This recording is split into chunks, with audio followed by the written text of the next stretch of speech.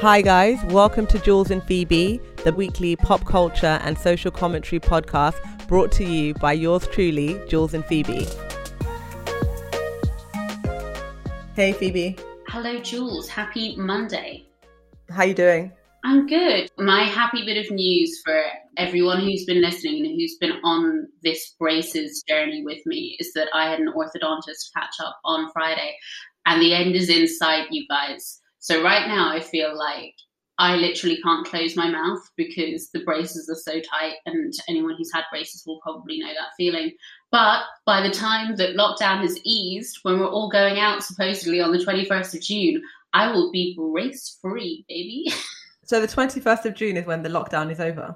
That's when we're supposed to be able to go out again, yeah.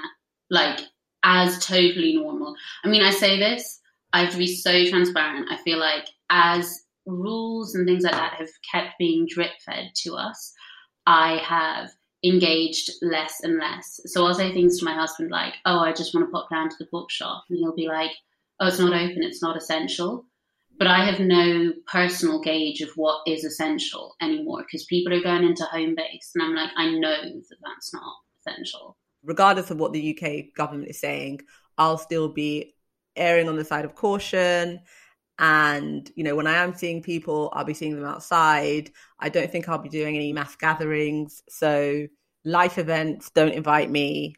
And then hopefully we can get into the summertime and like really have like a decent summer and really be at a stage where the infection rate is as down as possible. That's what I'm hoping. So like essentially invite you in August, but do not invite you in May. Yeah, don't invite me before. I think when we're really in the summer, sure. But like, yeah, don't invite me before. I'm still a bit kind of skeptical about things. But yeah, I mean, I'm hoping that things are moving forward. But just an aside, right? I think when we look at the UK, obviously those of us like in the UK, like it's a little bit of a drama in terms of like politics, Matt Hancock, people saying he should resign, so many weird things happening in the UK. But the real action is in Scotland. Oh yeah, go on. The real action is in Scotland, right? So basically, Nicola Sturgeon, who's the First Minister in Scotland, they're investigating her over, you know, some issues. She got into a confrontation in Parliament with the head of the Scottish Conservative Party, you know, and they were saying that, you know, basically she was criticising Nicola Sturgeon. And then Nicola was like, you are in no position to criticise me. You're in no position to lecture anyone in democracy. She's going to join the House of Lords, this lady. And she's like, you are about to, you know, join the House of Lords, which is unelected. So you don't have to face elections in Scotland. You are in no position to lecture me. I was like, whoa. Scotland, politics is so hot in Scotland. And I think, you know, what's going on in Scotland is that, you know, if the SNP win again, if they win with a really big majority, you know, Nicola Sturgeon looks at it like her life's work is to fight for Scottish independence, right? So what's happening in the UK is nothing. No. And actually, do you know what? I actually really like Nicola Sturgeon from what I see of her. Like, obviously, I'm not in the weeds of Scottish politics. And I know we've got people who listen to the podcast who are based there. So perhaps I'm like way off the mark here. But I feel like she really has her head screwed on and she's like Britain first, but not racist. Do you know what I mean? Her thing is whole, like, Scotland is my priority. I'm taking care of Scotland and people who live in Scotland. And yet it's like, oh, so it is possible to have that mentality, but not have it underscored with racism. That's so true, because she's definitely Scotland first. I really like her as well. I really think that she's a strong leader, and I think that she does put the Scottish people first, and I think that's important. But it's true, because that sort of nationalism is usually linked with racism, and that's not the case for Nicola Sturgeon. So she's definitely an anomaly there. And also the SNP. Yeah. I find them quite progressive. Oh my gosh, I know. And we're so conditioned to definitely not think of nationalist parties that way, which, you know, with due cause, because a lot of the time it is just thinly veiled racism. But, you know, I know before Christmas when, and this isn't like a royals podcast, we're not changing the premise of this to just talk about the royal family the whole time. But when Prince William and Princess Kate went on their COVID tour before Christmas, where they basically, you know, commandeered a train and drove up and down the country thanking frontline workers. Afterwards, an email came out that Sturgeon's office had sent to Cambridge House, basically being like, we would strongly advise you against doing this. Please take a look at all of the rules that we've put in place about only necessary traveling only if you're required to for work, Like, basically, we don't want you in Scotland. There is no need for you to come up here and stand and shake the hands of some doctors. And I just thought it was so interesting because when Scotland originally voted for independence, it was independence but keeping the monarchy. But as time has gone on, it seems that the tide is really turning against the monarchy in Scotland, which is why there had been talk about relocating Prince Edward and Sophie of Wessex up to Scotland to be like the Scottish royals. Oh, wow. I didn't know that. Yeah, it's interesting. So seeing how that plays out in the broader scheme of things. The Scottish friends I have don't want independence. And I don't know if that's because they are considered to be part of the elite. Like, if you benefit from the current system, you're not going to say, oh, I don't want that current system. So I guess it's similar to Brexit in the sense that whatever they do vote for, both sides will have to just crack on. Mm-hmm. I think it's an interesting discussion about basically what you just said a moment ago about patriotism and nationalism and the fine lines of that, because I can always understand why a country would want its independence. And were Ireland fighting for its independence now, I think a lot of the same questions would be coming up, like how can you afford it? Who's going to pay for X, Y, Z? When you're able to look at something historically to a degree, you're able to be like, oh, well, yeah, 100 years ago when Ireland separated from the United Kingdom, it was easy. But it obviously wasn't. And a lot of the same issues would present themselves. People say things like, well, how would Scotland continue to provide free third level education? I don't know, but whether they get freedom now or whether they get it in another 100 years or whether they never get it at all. If we look at Scotland, and obviously, we're not Scottish and we're not experts on Scottish politics at all. But like you said, people always say, how will they afford it? How will they afford it? But they could break away and they could be completely fine. They could really restructure it. It's funny because my husband always says when the topic of Scotland comes up about that third level education, it's like, oh, England are paying for third level education to be free in Scotland. And it comes back to something that I feel like we say a lot. Is that the case though? Well, I think that now in the peaks and troughs of the budgetary allocations, someone's got to be paying for it, right? But the fact is that no one in England ever seems to lobby for free third level education. To my mind, it seems like the most obvious thing. Well, if we can be providing it for Scotland, why wouldn't we be providing it for England and Wales? I would doubt that we are providing it for Scotland, because I looked at a breakdown of where my taxes were spent for like the previous tax year. And like, there is really not that. First of all, it was crazy because the lowest amount was spent on EU related costs. So they picked the EU was like, oh my God, it's taking all of our money. No, on the breakdown on the HMRC website, the lowest cost I had was EU related costs. And like education was a few steps above that. And then the number one cost was welfare related costs. So I think it's super unlikely that the UK is paying for education in Scotland to be free. I think they've obviously got taxes and things in place to make sure that tertiary education is accessible in Scotland. Well, there doesn't seem to be a clear answer on it. Obviously, Google, the resident expert, it seems that the Scottish government pay it. So you pay your registration fees, which is very similar in Ireland. But our registration fees are lower than, they've increased since I was in university, but they're lower than you would expect to pay, say, if you were in England. But all universities charge fees. If you are normally resident in Scotland and have been for the previous 3 years, or if you are a citizen of another EU country, then the Scottish government pays the fees.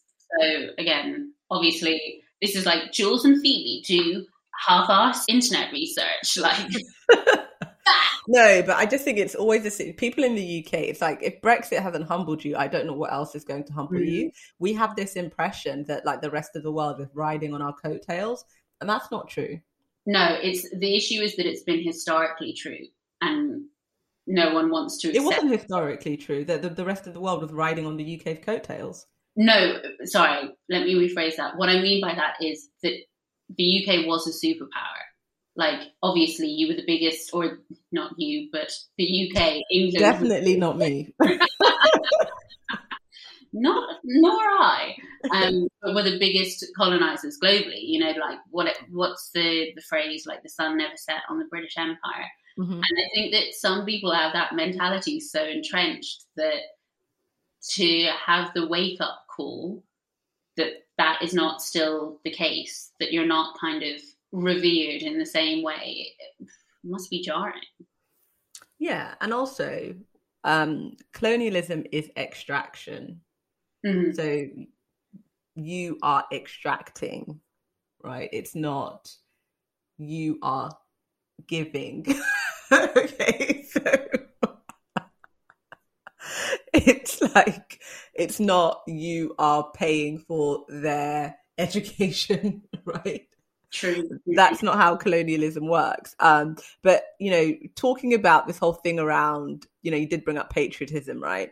And we spoke about Prince Harry and Meghan on our last episode, and the fact that their patronages have been taken away from them. And then, like, over the course of the week, I was seeing a bunch of different discussions around, you know, people saying that Harry's not patriotic or feeling like he's not patriotic. Did you catch that? I didn't catch that. I did catch the interview with James Corden. Did you see that? I didn't see the interview with James Corden. I know it happened, but what was said? So I spoke to my sister about this afterwards, because she is a Harry and Meghan stan as well. And I said, you know, I've always liked Harry, because not to say that he hasn't misstepped, because I think that he has. You know, there have been the Nazi costume. People always want to bring that up. The second that you mention Prince Harry, it's always like, oh, what about the time you wore that Nazi costume? It's like, I don't think that's okay. I'm not excusing it. Can I proceed? But I've always liked Harry as an actual working member of the royal family. What I've never done is fancy Harry. And after this interview, I really fancied him, because at some, like, it's about 17 minutes long. They're chatting, they talk about the crown, they talk about, you know, stepping back from royal duty, and I will get to that in a second. But what James Corden also did was like an assault survival course, you know, where it's like you're crawling under the net and you're... An obstacle course, yeah. An obstacle kind of course thing, exactly. And so one of the tasks was that you had to climb up a rope and ring a bell, like at the top of the rope.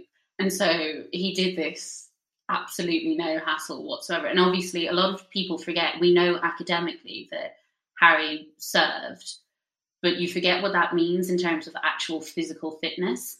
And so you've then got a young man climbing up this rope like it's nothing, one-handed, tapping the bell, shimmying back down. I made my husband watch it. I was like, you've got to see this. I really fancy this man. And my husband was like, do you want me to train to do this? And I was like, I think it would be really sexy if you could climb a rope. And he was like, I will never need to. And I was like, no, I know, but I would just know that you could. So it was really worth watching in that regard. I'd love to know who else watched it and thought, oh, I fancy this man. But anyway, I digress. One of the things that he really made clear was that he was born into a life of service. And I think that's a huge criticism that's been levied at him about, you know, walking away from the royal family. And he said, you know, whatever happens on the other side, I was born into a life of service. And this is essentially all I know. I will always be serving. I stepped back. I didn't walk away. And I thought that was interesting, because I wondered, is there a level of education? I think sometimes you do get educated on different topics when you fall in love with someone. You touched on this last week, and as a theme throughout the podcast, we've always said walking away from toxicity, whether it's family or friends or workplaces, is not an easy thing to do. Now there are these clips online from a Harry and Meghan's interview with Oprah. And in the clip that I saw, Harry says, you know, I'm just so happy to be here with my wife and with you, Oprah, Queen Oprah. And I can't, you know, imagine how horrific being in the royal family was for my mum, you know, and her having to go through all of the things she went through by herself. At least we have each other. And so I think that's why I lean more on sort of having seen what happened in the past, just not wanting that history to repeat itself, because Diana had severe Mm-hmm. you know, mental health issues, depression, etc., because of everything that was happening to her in that royal family. And I watched that clip and I just said, you know what, Harry, husband of the year. I don't think any of us can imagine. Well, we should be able to relate to it. Like it's like you said, it's never easy to walk away from toxic family relationships, even like toxic friendships. Mm-hmm. And I don't look at it like Harry walked away from his duty. I look at it like they were pushed out. They didn't have a choice.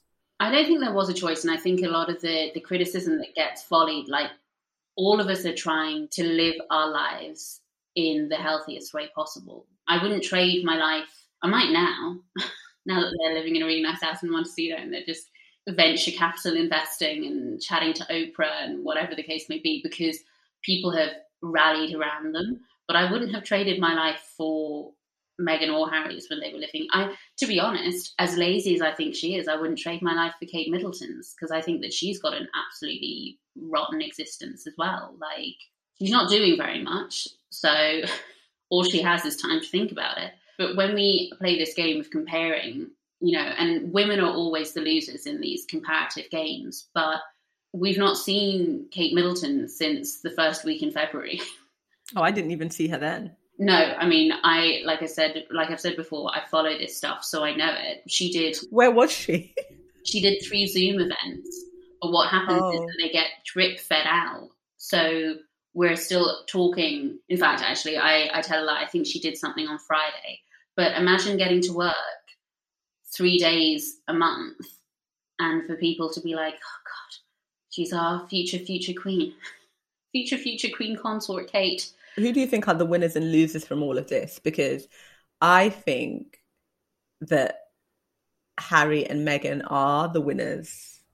I think that they are the winners now, but that is because they changed the rules. They weren't meant to be the winners, because the idea was that they were never supposed to leave, because we're all supposed to think that this is such a coveted position that why would you ever not want to be a part of it? But this idea even of the royals as dedicated to a life of service, what does that mean? Like, my life is in no way enriched by anyone within the royal family. And it's so insane that could be... But isn't your life, you follow them? You don't find them enriching your life? No, I do follow them, and I'm so interested in the jewels and the fashion, and I genuinely am.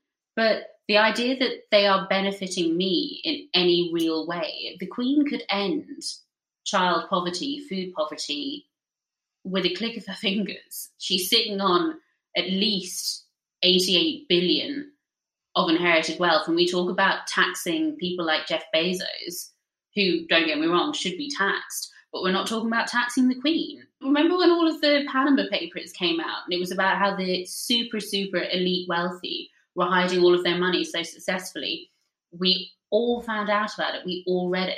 And literally, the only thing that happened was that the author of that piece died in mysterious circumstances. And then we just all went back to living our lives. Yeah, no, it's true. I do remember that. And I think the point you've made is so important around, like, they weren't meant to be the winners, but they basically changed the rules. And I think that's really a nice segue to kind of the main topic of today. We're recording on the 1st of March. We have International Women's Day around the corner. And I wanted to take the time to kind of focus on, like, women in work. Mm-hmm. And I was watching, because I'm obsessed with Dave Ramsey. I've talked about it on the podcast before, but I was watching a clip of Dave's show, and someone called in and she was saying that I'm paid below the average salary for my role. I really want to have a conversation about this, you know, so that I can get a pay rise. The other factor to take into consideration is that I'm paid below average for my organization, but my company pays above market rate for the area that I live in. What should I do? And I thought we could answer that question on the show. And I just felt that he was also, the person responding to this question was just giving such bad advice. So should I tell you his advice, or do you want to say your point of view first? I want to hear the advice, but one thing that I do want to say before we get into what I would give as my advice is that when we talk about winners and losers, like I said before, women are always the losers here, because we are not taught to speak about money without shame.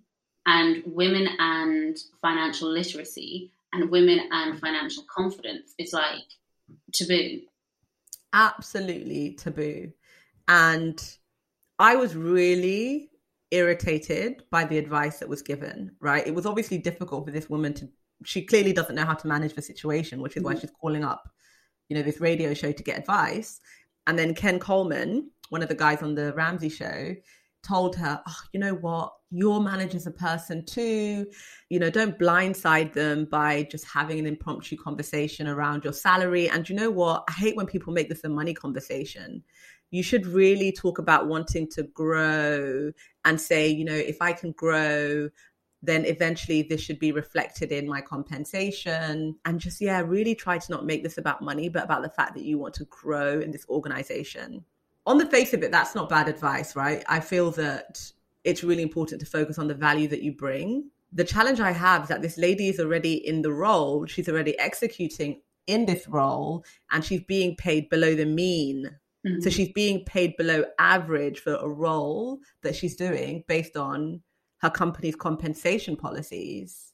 And then he's putting the onus on her to make everybody comfortable with her having a conversation about this. Ding, ding, ding, ding, ding. As in, correct answer, Jules. Like, it is not, yes, okay, it's fine to have generic, what value can I bring for longer term? I'm happy with my salary now, but I want to know where my salary is going to be in the next 2, 3, 5 years.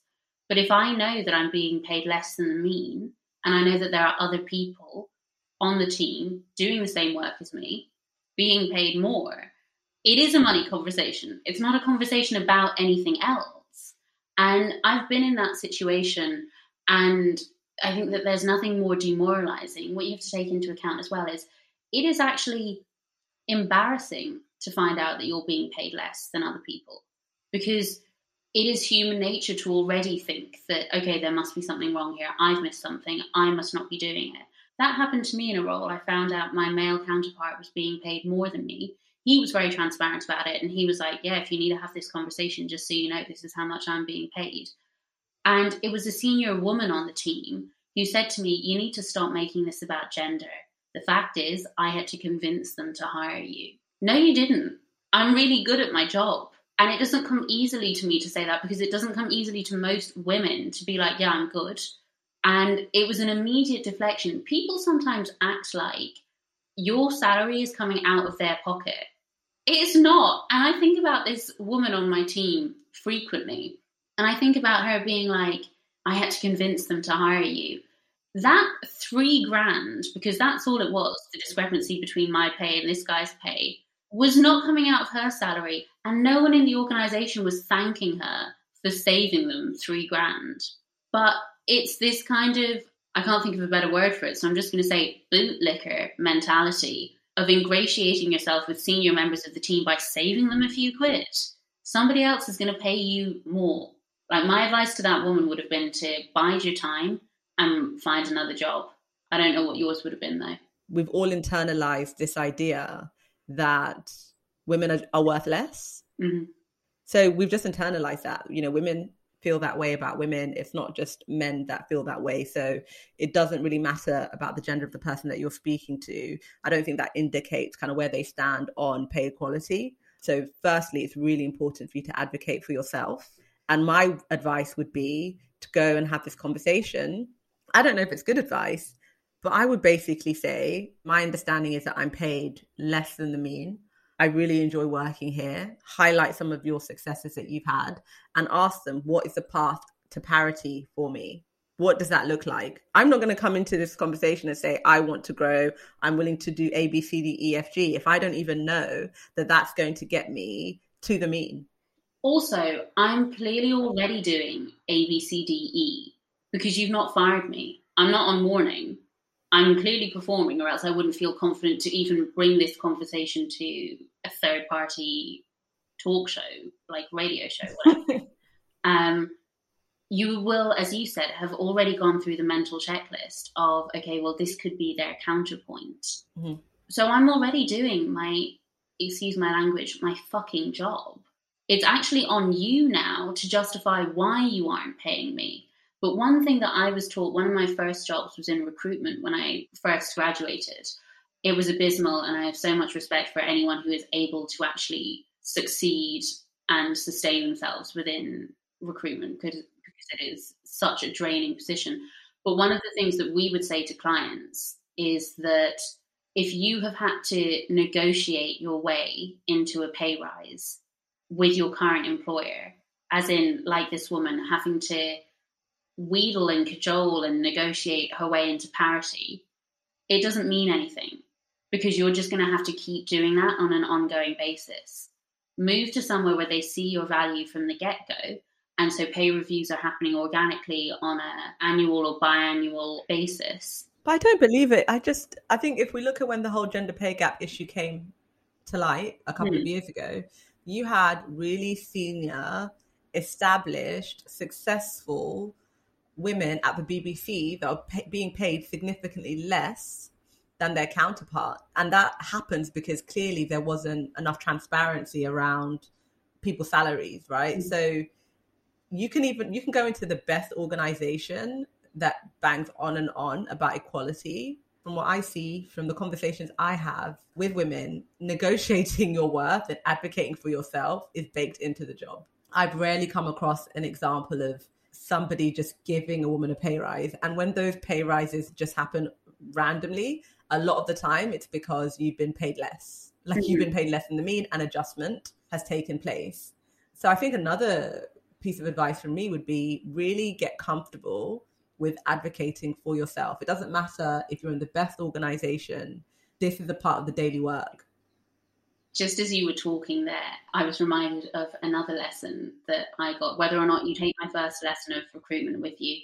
In my first job, there was a woman called Deborah Longstaff who was the best. She was absolutely unbelievable. And I struggled with it a lot. I found it really difficult. And she used to say, like, call me Mummy Debs. And she was always available to, for any kind of counsel or anything like that. She used to have a thing that she would say, when you're having difficult conversations, it's called HOG, hand over gob. Say what you came to say and then stop talking. Because women in particular always try to fill the silence. They don't want there to be any awkward silence hanging in the air, and they overcompensate for it. So if you're negotiating, in this instance, whatever it was, a higher percentage for a placement fee, or in the instance where you're negotiating parity with your peers, say what you came to say, state your facts, and then stop speaking. And don't be afraid of that silence, because that is something that I still am, uncomfortable with, but there's power in it. Yeah, don't be afraid of that silence, and just be prepared to have the same conversation over and over and over again. There is nothing wrong with having a conversation around compensation. You spend so much time at work. There is absolutely nothing wrong with having clarity on, where you stand in comparison to your colleagues, right? And then if you find out that you're being paid less, there needs to be a plan to get you to average. What I think sometimes people are afraid of, and I say this because I know that it's such an irrational thought, but I know that people do think of it. If Paul is being paid more than me and I find out about it, if I say something, they're not going to decrease Paul's salary. They can't. No money is going to be taken from Paul to give it to me. They will have to free up that money elsewhere. But I think that people in general are so afraid of being perceived as a nuisance or damaging somebody else's salary that it's like, oh, let me keep myself to myself and not rock the boat. But you have got bills to pay. You're saving for a mortgage. You're saving for whatever, a nice holiday, a wedding. I don't care. You don't need to justify why you deserve the extra money. You deserve it if that's what other people are being paid. You also deserve to be compensated for your work and your knowledge and your time. I think compensation should be around the role and the value that you bring. And I think it all starts with you being confident, because they're not going to reduce your salary either. If you have the conversation, they're not going to reduce your salary. So it's important for you to kind of step up, be willing to have that conversation, do it in a nice way. Like, take all that anxiety out of your mind. Do it in a way that's cool, calm, and collected. Like you said, get all the information that you need. Like, listen, understand, get all the information that you need. And then if there's no path forward for you, then of course you look at other opportunities. And again, I don't know how many people will be listening to this and be like, oh my God, this is such good timing. This is going on for me at the moment. But it is so possible to have that initial conversation in a very positive, breezy, light way, because you are just genuinely trying to understand. There might have been something you missed. If I go in and I say, I just want to make sure that I'm fully on the same page here. Paul mentioned, or it came up, I've heard, and I'm just trying to make sure that I know what is lacking, because as far as I'm aware, I've done ABC and I'm hitting my KPIs and there haven't been any complaints. So I just want to make sure that I'm fully up to speed with everything that's going on. And past that point, obviously, it potentially becomes a different kind of discussion. But you have to be, I think, sometimes prepared to also walk away if that conversation doesn't go the way you wanted it to. As an anecdote, I don't know if I'm allowed to share this. Hopefully, I won't get in trouble. As an anecdote, in my situation, I ended up getting the salary increase and I also ended up getting back paid for the difference. But they told me it was a goodwill gesture. They said, even though we stand by the difference in pay, you know, he was a more experienced candidate, he was not. We still think it's a goodwill gesture. We don't want you to think that there was anything kind of untoward in the pay discrepancy. So we've decided to boost your salary and give you back pay for the past 11 months. Yeah, that's the best outcome, because they're not going to say to you, we were wrong. We were actually being very sexist and you've caught us. Exactly. You know, that conversation won't happen. But I think you basically had the best outcome where you were able to get back pay as well. And I've heard of that happening to both male and female employees, right? Just because this doesn't only apply to women. You can be a man in a role and you can be paid less than your colleagues as well. So this is a conversation that everybody should be having.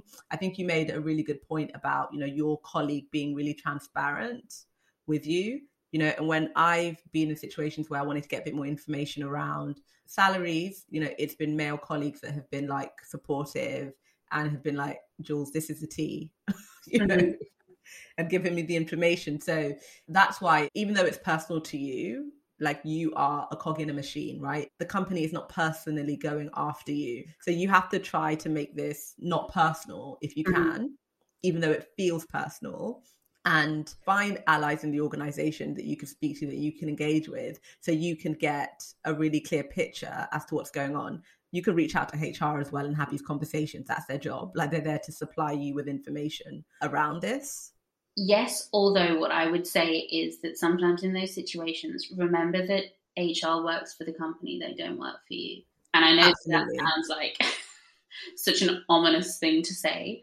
This is from a place that I used to work. And basically, we received an email to say that end of year bonuses would be lower than everyone had expected because of, you know, an upcoming sale within the company, selling off the company. So obviously everyone was understandably upset. You know, if you're working in a bonus or commission focused industry, it doesn't matter how much you're told. Bonuses are at the discretion of the company. That is money that you start to factor in, right? It's money, it's a reward for your hard work. So in this instance, we received the email, we were told that bonuses would be lower than expected. As it happened, completely serendipitously, I managed in my book of clients the law firm for the organization as a whole. And as probably a lot of people will already know, but for those of you who don't work in that kind of an industry, a lot of the times within organizations, you'll have a kind of system in place which tags all incoming and outbound emails to a particular platform so that you've got a documentation all in one place, even if the employer themselves leaves the organization. So I ended up seeing emails to our law firm organized by our COO and CEO facilitating a shooting weekend for basically the top partners at each of the advisories that our firm worked with. So whatever it was, let's say it was placement agent, law firm, auditor, whatever the case, all expenses paid, shooting weekend. The email itself was arranging the private drivers, asking, do you need us to rent your guns for you? Do you have your own shooting equipment? Here's where you'll be staying. Please let us know what you would like to have for dinner that evening. And easily, this weekend had cost $100,000. And $100,000 isn't going to pay for everyone's bonuses within a large organization, but you would be a hell of a lot closer to giving people the bonuses that they deserved but actually that 100 grand or whatever it was, minimum, had been mentally allocated for somebody else, because you are just a cog in the machine. So don't feel guilty about asking for what you're worth. Yeah, don't feel guilty about asking for what you're worth, and don't be too disheartened if you don't get the outcome that you expect. Trust me, somebody else will pay you it. But I think for me, it's been challenging because I speak to a lot of women about this specific issue. And what I've figured out, and I don't know if it's everyone in general, but I think that women tiptoe around this so much that I think women just have less information. So a lot of the time, it's very, very rare to speak to a woman and she knows the salary range for her role.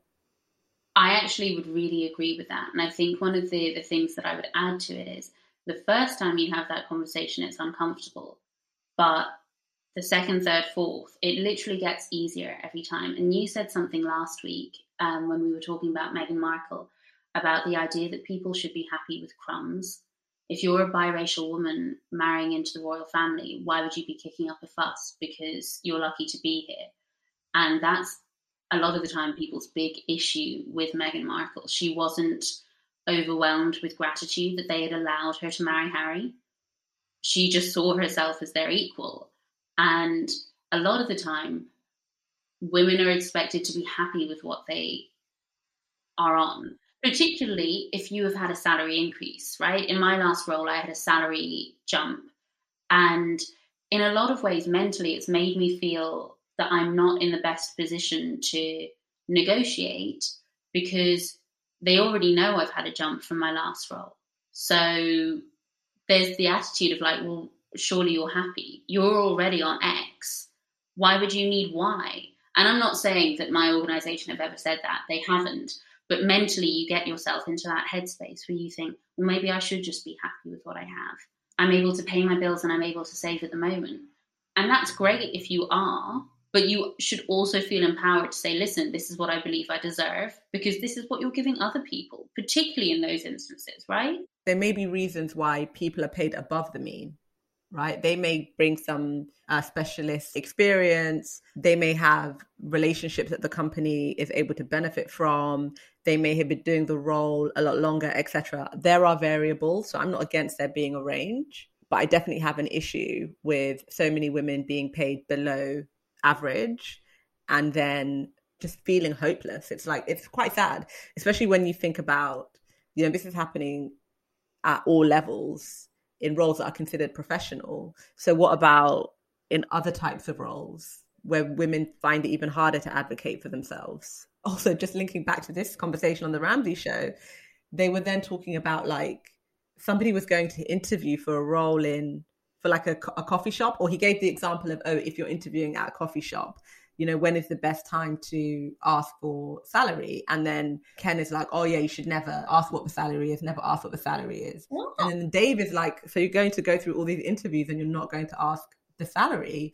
And then Ken is like, well, you should go in and have an idea, and I think all of us go in and we have this idea and then we negotiate based on our idea. And then, maybe do some additional research as well. But that is not the equivalent of hearing that from the horse's mouth. Totally. You can't go in with your own assumptions. You can end up pricing yourself out of the bracket negatively. So actually, one thing that I read recently, a good response to that question of what are your salary expectations, is that you say, I'm flexible for the right role, but it would be good to know what the range is. Because if the range is 85 to 110k per annum, and I go in and I say I'm expecting 70, they've saved themselves potentially 35 grand if I fall slap bang in the middle. Do you know what I mean? So don't say it. Don't give them that information immediately. I don't understand why you'd be not asking. You're just hoping to get a pleasant surprise when the first paycheck hits. Oh, thank God, that was $15 an hour. Or it's once you get your offer, I guess. What a waste of your time. Absolute waste of your time. It's weird how we associate being money focused and financially literate in women as a negative trait. And obviously you don't want to be someone who's like, oh, money never sleeps. Like, this isn't Wolf of Wall Street. But men are allowed to be financially literate. And it's just them being career driven and future focused. Why is it only negative when women are those things? Okay, we all know the But answer. also, men just volunteer this information a lot more. So you'll be hanging out with the lads and you will find this information. A lot of the time, you don't need to go and burn the house down to find out what the salary range is. That information has been volunteered to you. If you work in a sector that is male dominated, chances are, if you're going into this organization and you've been in the industry for a while, you have got more mates in that organization. You have got someone that you can have a really transparent conversation with. It's just so difficult. It's super difficult. It's super difficult because also, and I'm not trying to be super negative here, but it ties back to our last episode before Christmas where we said women are already having to navigate so many different barriers to success. And actually, this morning, my husband and I were talking about the different milestones that you experience in your life, you know, and the different kind of things that we put emphasis on. It tends to be buying a house, getting engaged, getting married, having children. You know, I said that there were a lot more people excited when Charles and I got engaged than when I got the place on my MBA, which is natural to a degree, but, you know, it's endemic. In that context, we were talking about, you know, having children and where that fits into a timeline plan, because I need to have a timeline plan because of my career and the energy that I want to be able to devote to my career. And my husband was saying that close friends of his had a plan called when is the least shit time to have a baby? Because as the female partner in that relationship, she had to think about, well, when can I afford to take approximately a year off from my career, while also knowing that longer term, my status as a mother in the workplace will be more negatively perceived than my partner's role as a father. It's always seen as a plus when a man has kids. It's a huge drawback when a woman has kids. And obviously, you don't want to be going into that negative mindset when having children. You don't want to be like this absolute albatross around my neck. But it is, unfortunately, facts. So you need to start believing in your own value, because if you don't, it means that you're A, less able to have those important financial conversations, and B, it means that you are way less likely to believe that I deserve to be here, right? There are so many things to think about. And also, when you talk about the pay gap, there's so much discussion about this on LinkedIn and everywhere. But something that I don't see enough focus on is the ethnicity pay gap. It compounds and it compounds and it compounds. The way you advocate for your customers, the way you advocate for your colleagues, you should be able to advocate for yourself. Totally. And something else I think is really important in this process is, you know, you do catch more bees with honey than you do with, what's the other thing? Is it vinegar? They say you catch more bees with honey than with... It's you catch more flies with honey than with vinegar, yeah. Is it vinegar? Yeah. You catch more flies with honey than vinegar? Yeah. Okay, cool. But basically, you catch more flies with honey. And so that's why it's really important for you. If you need to be coached through this process, like if you need to speak to someone who's gone through that process before, someone that can support you and guide you. And I do that when I have really difficult conversations. I always like reach out to people that I know that I can trust, and it helps take the edge off that conversation. And it's important for you to kind of build relationships with people who are in that room when those conversations are happening. You know, when they're talking about the promotions, when they're talking about the salary rises, when they're going through the names and you're below the mean, somebody needs to speak up on your behalf. With things like this, I think that we also put so much pressure on ourselves to be almost emotionless. Like the worst thing True, you're right. when you get into the room is upset. But it is also okay if you get upset. I think about this woman finding out that she's being paid below the mean. That is upsetting. And I don't want to be like, don't let that get the better of you, because it's impossible to not let that play some kind of a role in how you're feeling. You would feel undervalued, underappreciated, and embarrassed, because you think, oh, how many people have known that this is what I'm being paid, you know, without allowing that to kind of fuse and have that snowball effect. but to actually be like, has everyone been feeling sorry for me? And there's a line between mastering that emotion and masking that emotion. You're allowed to be upset, but also don't be so upset that they don't take you seriously. You're right. Yeah. A bullshit thing to have to say. And so if anyone's listening to this and being like, oh, that's easier said than done, I actually completely agree. But I just think it's neutralizing yourself, making yourself devoid of all feeling in those conversations is not the right call either, because if you keep bottling it up, it will spill out at some point, but it will spill out at the most inopportune moment. Yeah, you're actually so right. And I was having a similar conversation with someone, and they were saying that when they were more emotional, they felt that the person that they were speaking to took them a bit more seriously. So when they approached it in a way where they were less sanitized about it, and they showed the actual impact that this was having on them, that it was well received. So it's really important for you to kind of understand the stakeholders that you're working with and try to like make a plan. But being paid the same for the same work should be a ruthless priority. Absolutely. It should be your mission. We talked about Nicola Sturgeon's mission and how she wants to bring independence to Scotland. Pay parity should be your mission. There should be no scenario where it's acceptable that you're paid less for the same work. You have to speak up for yourself. That's the first step, because there's no white knight that's coming to save you in this situation, right? And so we would love to hear from you. Like if you have had these challenging conversations around your remuneration and you've got some tips, or you just want to share your experience with us, we'd love to hear from you. So follow us, on @JulesPhoebe on Instagram. Share the podcast with a friend. Share the podcast with a friend. And I think just as a final note, obviously we mentioned that over Christmas, I ended up being in Ireland for a bit longer, just by virtue of my family and I being sick. And actually one evening I was having this conversation with my dad about saving and pensions and, like the fear around it, because I am now the age that my parents were when they had me. I'm 29 this year. They had me when they were 29. And I was thinking, I don't feel old enough to be responsible for a child. I don't feel like, who would allow that? I can't believe that if I had a baby, someone would just let myself and my husband leave the hospital. It's insane to me. And he was saying, we felt that way when we had you. We also felt that way when we bought our first house. We didn't buy our first house until we were 37, which was old. Particularly in Ireland, where people get on the property ladder quite young. He was like, everyone was doing it. So I guess basically my point is, even when you're an adult, you don't feel like you're an adult. Everyone who you think is having these conversations so easily is still learning as well. So if you ask for help, you will be surprised who comes back and says, yes, I went through this too. Thank you guys for listening. Thank you guys. Bye. Bye.